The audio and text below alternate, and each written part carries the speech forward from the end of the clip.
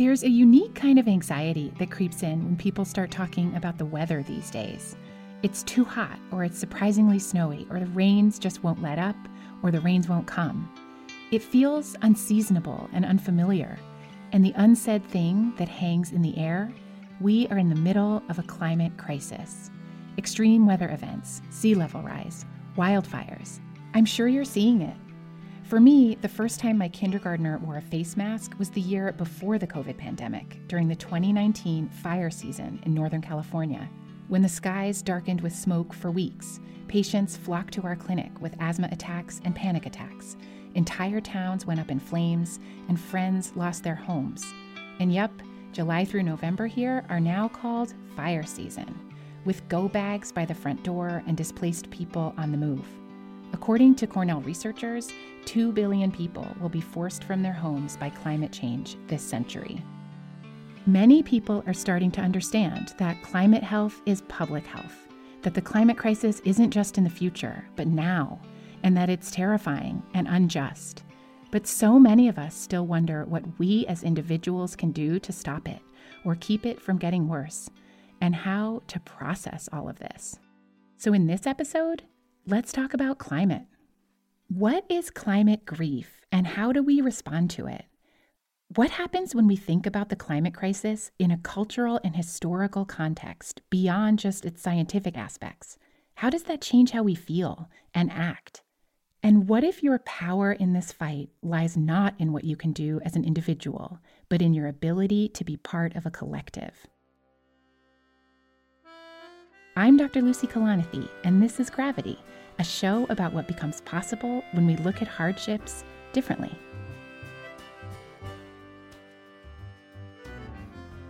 For a long time, I didn't talk much about the climate crisis.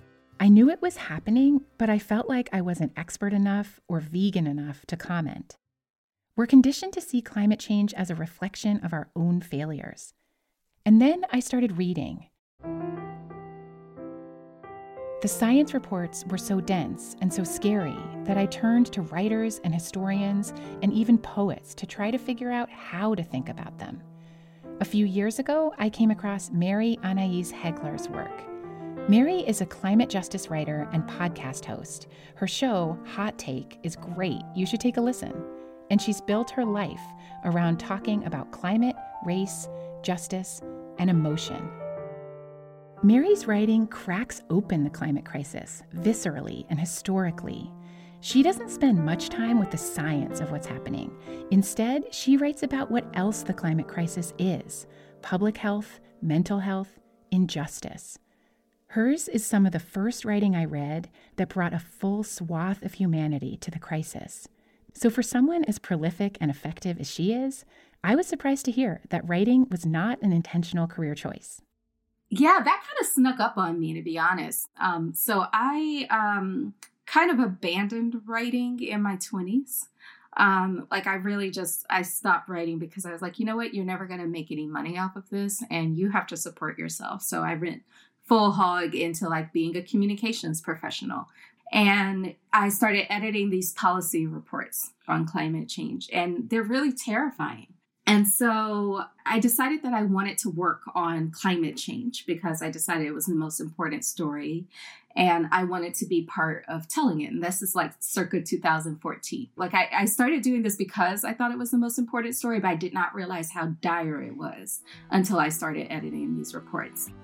It really scared me to death. Had a lot of trouble sleeping, a lot of trouble coping, etc. Like, this is the syndrome that people now call climate grief. At the time, it had no name, and I thought I was the only one dealing with it.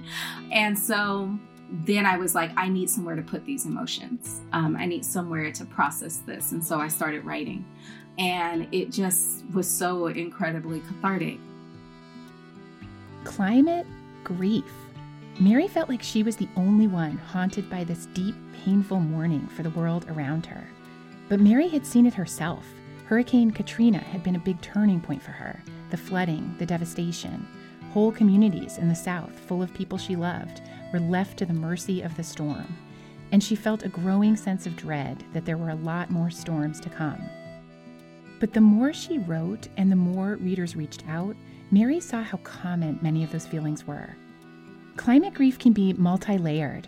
Emotions around a crisis for the planet and for human beings. Reactions to small changes in your everyday environment, the plants, the birds, the weather.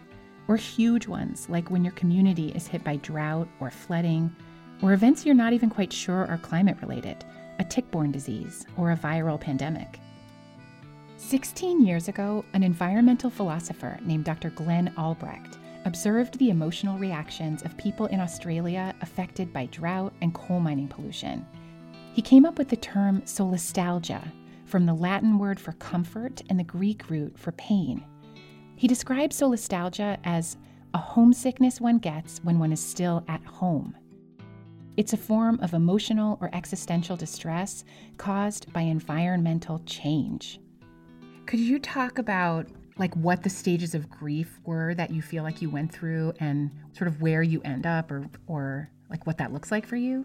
I think that the stages of climate grief are very similar to the stages of normal grief. But there's one very big complicating factor at the end. I think I went through a hazy sort of denial. I didn't go through hardcore denial, it's not real, it's all a hoax, et cetera, et cetera. That's not denial, that's delusion. I went through the denial of someone else is working on it, or someone will save us, or it won't get that bad, or it's further in the future. It's not going to happen in my lifetime, that sort of denial. And just sort of trying to work on other things while, I assumed other people were working on this. Then there was the sort of bargaining kind of phase of assuming that it could still be put off and the world's warmed by this amount of degrees, but they're still sort of, that can't be real. Then there was just straight up despair. I would have these ideas, or not ideas, but these moments where I felt I saw things that weren't happening. So I would be at the beach on a normal day and I would see a giant wave coming at me, or walking through the middle of New York City on a normal day and I'd see a tornado coming down the street or something. So I would see all these disasters that I knew were on the horizon, they were in real life. So that, you can't really tell people that. They kind of think you're crazy. But turns out it happens to a lot of people who really engage with climate change. And then after the despair phase, there's the rage that comes. And then, at the end of a normal grief cycle, there's acceptance. And the thing about climate change is that I can never accept this because I'm still here. The planet's still here. I'm still living. What am I supposed to do? But also, once you understand the issue, this is not acceptable. Can you talk about why rage? Rage because the earth isn't dying, it's being killed. And there are people responsible for it. The fossil fuel industry knew about climate change decades ago, and yet continued not only to their business as usual, they actively fooled the American public and the world. So yeah, it's hard not to look at that without getting angry. Fossil fuel companies and industry groups have perpetrated a concerted disinformation campaign with a massive PR strategy along the lines of what cigarette companies employed to knowingly sell a lethal product while outright denying its harm. It was hugely effective, delaying real climate action for decades. And that disinformation, that propaganda, continues now. Mary tackles emotions head on and brings grief and fury into the public conversation, right alongside her journalism and analysis and calls to action. What makes you feel like, as a writer, it's really important for you to write about climate and emotion generally? Because climate change is emotional.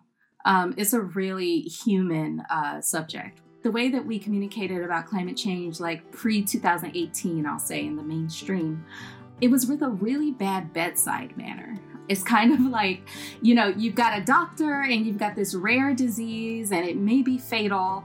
And the doctor is geeking out about how this disease is attacking the cells of your body as though you don't live in your body, and just really going down the rabbit hole of the science and not talking about you as a person and how this is going to affect you and your relationships and your life.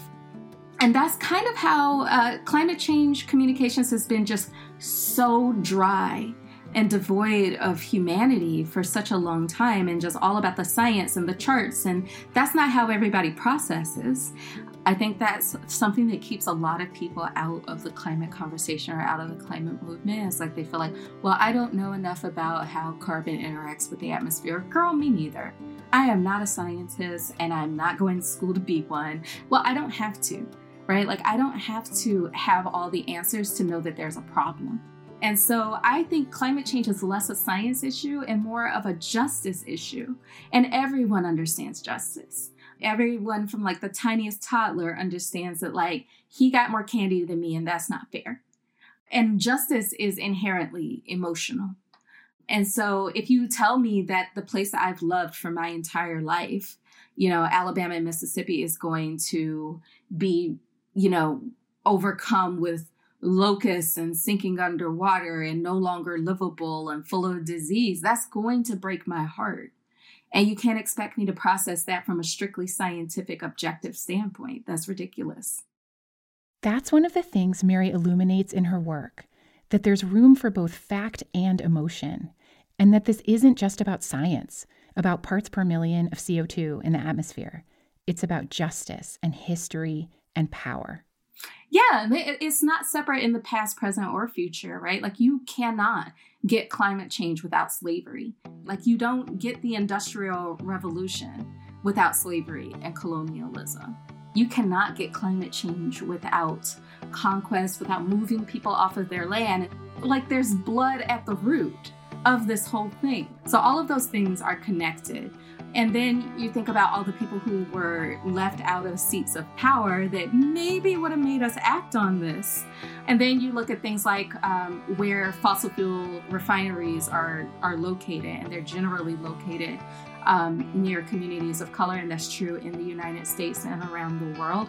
And so in those communities like the Gulf South, like Iraq, you don't have to wait for climate change to kill you. The fossil fuel industry will kill you in real time. And then, of course, there's like all of the impacts of climate change, which fall hardest on the people at the margins. And the people at the margins systematically are people of color, are the descendants of the people who suffered colonialism and slavery. Why do you think that the environmental movement, if that's what you would call it, like has thought of itself as siloed from other movements? Well, it depends on how you trace the environmental movement. I think a lot of people trace it through the conservation movement of the late 1800s, late 1900s. And that's a really problematic lineage because these are folks who wanted to conserve natural places and natural spaces, but to conserve them for white people, right? So it's like the creation of the national parks, which is really just a way to like steal pristine land from Native Americans, kick them off of it, and just like allow it to be a recreation space for white people. Like, these are people who were very anti-immigrant. These are people who were like really into the Chinese Exclusion Act. They often, own slaves, etc. Like, these are not super woke guys. A lot of these like environmental groups have their roots in that. And then a lot of people kind of trace it through, they got into environmentalism because they're into science. And their idea of science is that science is inherently unbiased. It is inherently objective. There's no possible way for science to be racist. But that's not true. Science is run by people. There was all sorts of pseudoscience that held up the ideas of slavery and segregation. I think there's a lot of ideas in the environmental space of like, I did this so that I could get away from race, so I wouldn't have to think about social issues, so I wouldn't have to think about bias. But you do. We're going to take a quick ad break. We'll be right back. Meditation has helped me so much during hard times, and the meditation app I've kept coming back to is Headspace. I've shared it multiple times with family and friends, and I'm so glad to recommend it here. Headspace is your daily dose of mindfulness in the form of guided meditations in an easy-to-use app. Whatever the situation, Headspace really can help you feel better. Headspace makes it easy for you to build a life-changing meditation practice with mindfulness that works for you on your schedule, anytime, anywhere. Headspace even has meditations tailored for people facing breakups, pain, cancer, grief, regret, leaving home, and more, and meditations around sports performance, focus, and even playfulness.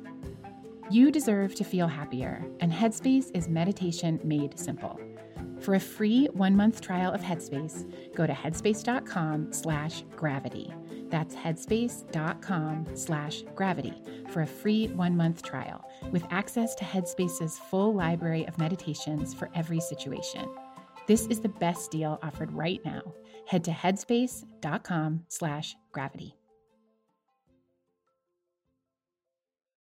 Welcome back to this episode of Gravity. The youth climate movement tosses out some of those old conservation playbooks and narratives and joins with a long-standing climate justice movement.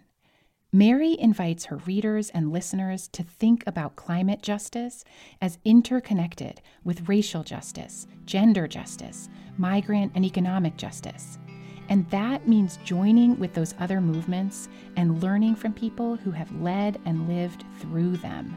You've also written about the fact that people talk about climate change as an existential threat, of course, and you've written about how it is not the first existential threat. Could you talk about that? Yeah, so that was probably my most controversial essay because it was I wrote that at a time where the conversation around race and the climate conversation had not matured yet.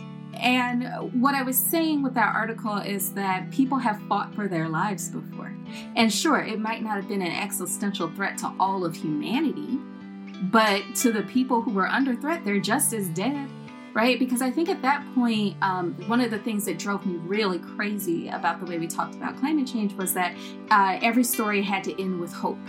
And that didn't resonate with me as a Black person, as a person who's descendant of civil rights activists. Like, I remember asking my mother about this, like when she was living through, I specifically asked her about Emmett Till and how she felt as a child seeing that. I was like, how are you not scared? And she was like, no, I wasn't scared. I was angry. And that was what motivated her. That was what motivated everyone that she was around at that point. And I think that's kind of how I think about climate change.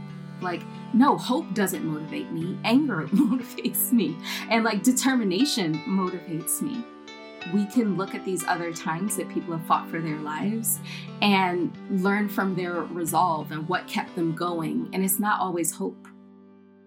I've heard you talk about how fatalism and blind hope are kind of two sides of the same coin, and that actually there's this big ground in the middle. Yeah, I think of that as like, two types of people that you really don't want to watch a movie with because they just have to know how it ends. And they spend the whole movie trying to predict how the movie's going to end. And it drives you crazy. So you have on one side what I call the doomer dudes.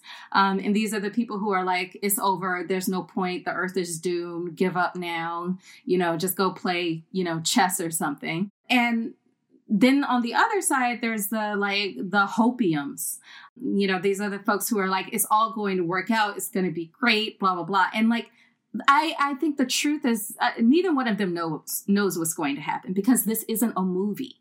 This is real life. And we are not actors. We are real people. And the decisions we make have real world impacts.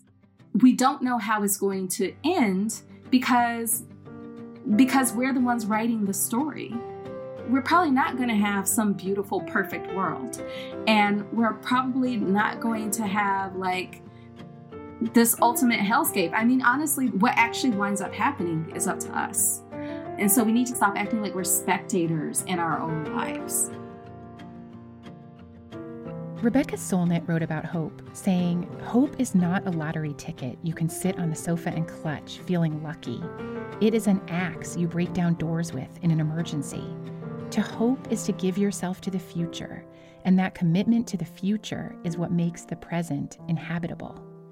Sometimes the word hope is used as a balm to avoid being alarmist, but Mary believes there's a ton of room for emotional nuance here, room for all of us, in fact. She says, "We don't have to be Pollyanna-ish or fatalistic. We can just be human. Hope can coexist with frustration and despair. But Mary herself says there is no hope without action. And just like there isn't some quick fix for other social problems, there isn't a quick solution for the climate crisis. Still, it doesn't stop people from sort of desperately asking Mary, what's the one thing I can do? I understand why people ask it. It does seem like a very simple question. And it is coming from a place of, I want to do something, which is good. But on the other hand, it's an oversimplification. So what I would say is the first thing you can do is stop thinking about one thing. Because nobody would ever say, what's the one thing I can do about immigration rights? What's the one thing I can do about systemic racism? Was it like, if you start understanding it as a justice issue, you won't start looking for one thing. You'll start looking for ways to incorporate this into your being. And then once you start understanding how overly simplified that question is and that this is not a one-time thing, that kind of makes it so that you don't have to get it right every single time because it's a practice, not a perfect. So that sort of takes the stakes of it down. And you can do something else tomorrow, something else the next day. You can do 5 things in one day. There's so many different ways to get involved with this problem. And then it sort of becomes figure out what you're good at. And so if you are good at making people laugh, incorporate climate change into that conversation because humor is a way to get to people in a way that they're not so scared anymore, that they're not so intimidated, to make it more relatable. If you are good at making noise, then be a good activist. If you are good at organizing things, organize climate protests or organize your neighbors to take care of one another. If you're good at taking care of people, take care of people who are on the front lines of climate change. There's so many different things that we can do and none of us has to choose, right? I'm good at communicating, so that's where I kind of live. But I can also go to a climate protest. I can also help other people who are on the front lines of the fight. So stop limiting yourself to one thing and start embracing the world of possibilities in front of you. There is a research study by climate scientists Drs. Seth Wines and Kimberly Nicholas showing that for individual households, the key ways to directly lower our carbon emissions are to go flight, car, and meat free in that order. For people with the privilege to make those changes, they're crucial, not least because those actions are contagious. But shrinking our own emissions doesn't address the unjust systems driving climate change. Understanding the climate crisis as a collective justice issue expands what individual action means. When people generally think of individual action, they're thinking about what they buy and what they use, right? So using fewer plastic bags or growing their own vegetables and going vegan and that sort of thing. And all of those things are well and good, but they limit you to just being a consumer. So our decision to have this conversation on this podcast is a climate action and it is an individual action. So I chose to be here, you chose to be here, the producers chose to be here. And your listeners are choosing to listen to it. That is a climate action. You could have done something else. And voting for a climate champion is a climate action. Running for office is a climate action. And it's also an individual action. But all of these things are things that bring us together, whereas consumer actions, it's kind of like a capitalist solution to a capitalist problem, which is just not, it's going to leave you feeling dry. I'm not saying don't do those things, just don't limit yourself to those things. I'm vegan, I don't fly a whole lot, but that's a starting point, it's not a stopping point, if that makes sense. We also should be working on toppling these giant companies that are really the ones who put us in this place. They create the problem, but they continue to convince you that it's your fault, and it's not, it's theirs. Climate scientist and writer Dr. Kate Marvel said, climate change isn't a cliff we fall off, but a slope we slide down. Mary adds, the climate has already changed, so what's been done, sadly, cannot be undone, at least not in the near future. But there's real good to be done by not letting it get worse. Limiting the damage is good, noble, valorous even. But neither of them writes about hope per se. They talk instead about courage. I often think about this line Mary wrote. You don't fight something like that because you think you will win. You fight it because you have to. So in answer to that question, what can I do to bring about a world without fossil fuels and with a livable climate? Mary's answer is, in a way, simple. Do what you're good at and do your best. every chance you get and as your full self. I want to see more people. I want to see more humanity. I want to see more humor. I want to see more joy, but I also that joy needs to come with action. And I think that's very possible. I think human beings are very capable of that. And I want to see more naming and shaming of the actual villains in this story. Climate change for a really long time has been treated as a victimless crime because the fossil fuel industry convinced the victims that they were the villains.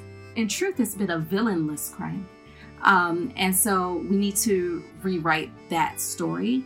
I want to see more of our news media taking climate change more seriously. And then I want to see more of this in our pop culture. It's ridiculous to me to see so many of the TV shows that I know and love that completely ignore climate change, right? Like, how is there a whole show set in California that doesn't mention wildfires at this point? And so I want to see more normalization of the conversation when then maybe more people can start to feel like they can talk to their friends and family about it. Like, honestly, talking about it is often step one, and it's a really important step. Talking about it. And as Mary mentioned, bringing humanity, humor, joy. But how do you cultivate that kind of lightness when you're staring down the barrel of a global crisis?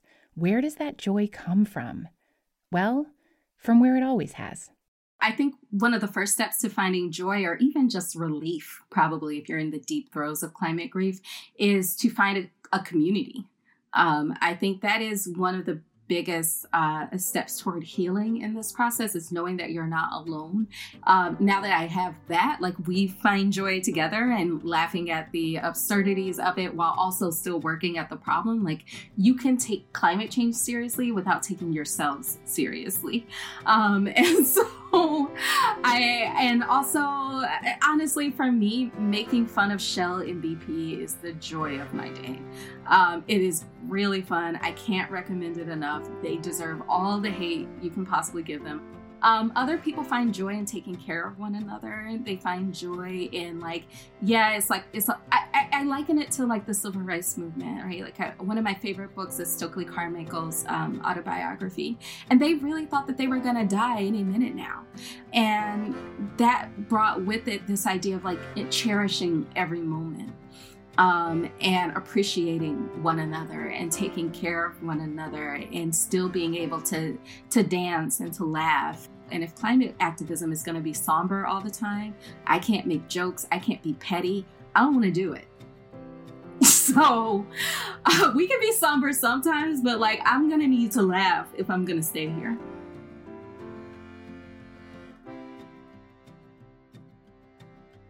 When I first started thinking about what Gravity could be, about what it could provide, I was driven by a question that a lot of people kept asking me about struggle. How do I get through this? It's a question my patients would ask me, my daughter would ask me, readers of Paul's book would ask me. How do I get through this? Every time it was a different fight, a different pain or grief or hurdle. It struck me in talking with Mary that she was getting the same question when it came to the climate crisis, to that global version of an existential threat. How do we get through this? The truth is, the first step on that journey is probably the most difficult. The first step of accepting that it's going to be really hard. That if you chart your path based on what will hurt the least, you might miss out on connection or new ways of seeing things, or even the fullness of life. We built this show around the idea that how we think about our struggles affects how we navigate them, and we could see some common threads running through. But we never imagined how strong those threads would be, how they would connect across hardships that seemed so different on the surface. In this season of Gravity, we heard from Adi Barkan and Rachel King about acceptance and resistance. So Rachel is now 4 months pregnant with a girl. Should we let ALS take that away from us too? We heard from Joanna Goddard and Paul Kalanithi about meaning. It's actually wholeness that you're after.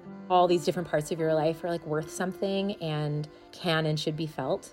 Even if you're dying, until the day you actually die, you're actually alive. We heard from Andrew Solomon and Vivek Murthy about connection. I certainly believe that the diversity of love makes for a better world. And I just look at a society in which loneliness is epidemic. And loneliness itself is actually not a disease or a disorder. It's actually a natural signal that our body sends to us, just like hunger or thirst, when we're lacking something that we need for our survival, which is human connection. We heard from Shakina Elmore and Elena Semino about words. Can I beat this? Am I going to beat this? Are we going to beat this? And then I do sort of say, well, like, let's step back. Like, what do we want to do? Like, how can we reframe this in a way where you can't lose?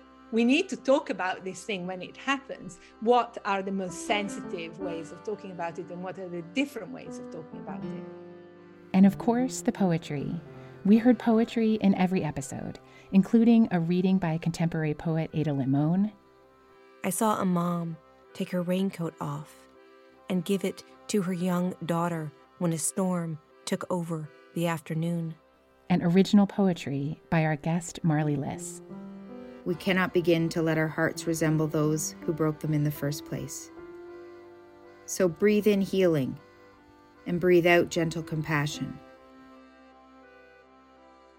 We're so thankful to our guests who brought their whole open-hearted selves to our conversations and brought such nuance and clarity to the question of what it means to reframe hardship. Even when that feels like an individual endeavor, it's also always a collective one. I'm grateful to my daughter, Katie Kalanithi, who is always right behind me, figuratively and literally. Want to do another big one?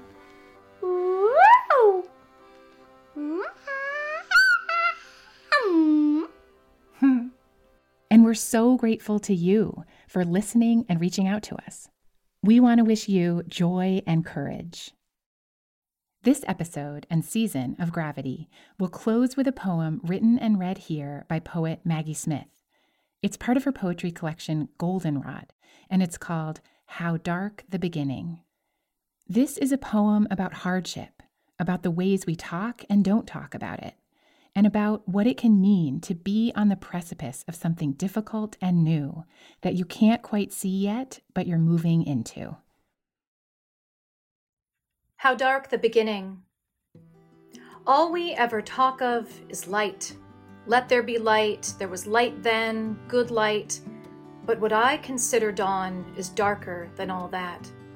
So many hours between the day receding and what we recognize as morning, the sun cresting like a wave that won't break over us, as if light were protective, as if no hearts were flayed, no bodies broken on a day like today. In any film, the sunrise tells us everything will be all right. Danger wouldn't dare show up now, dragging its shadow across the screen.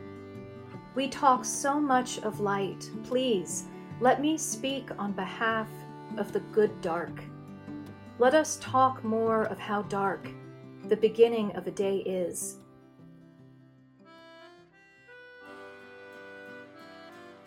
Gravity is produced by Maddie Foley, Lindsay Cradwell, and Taylor Williamson for Wonder Media Network.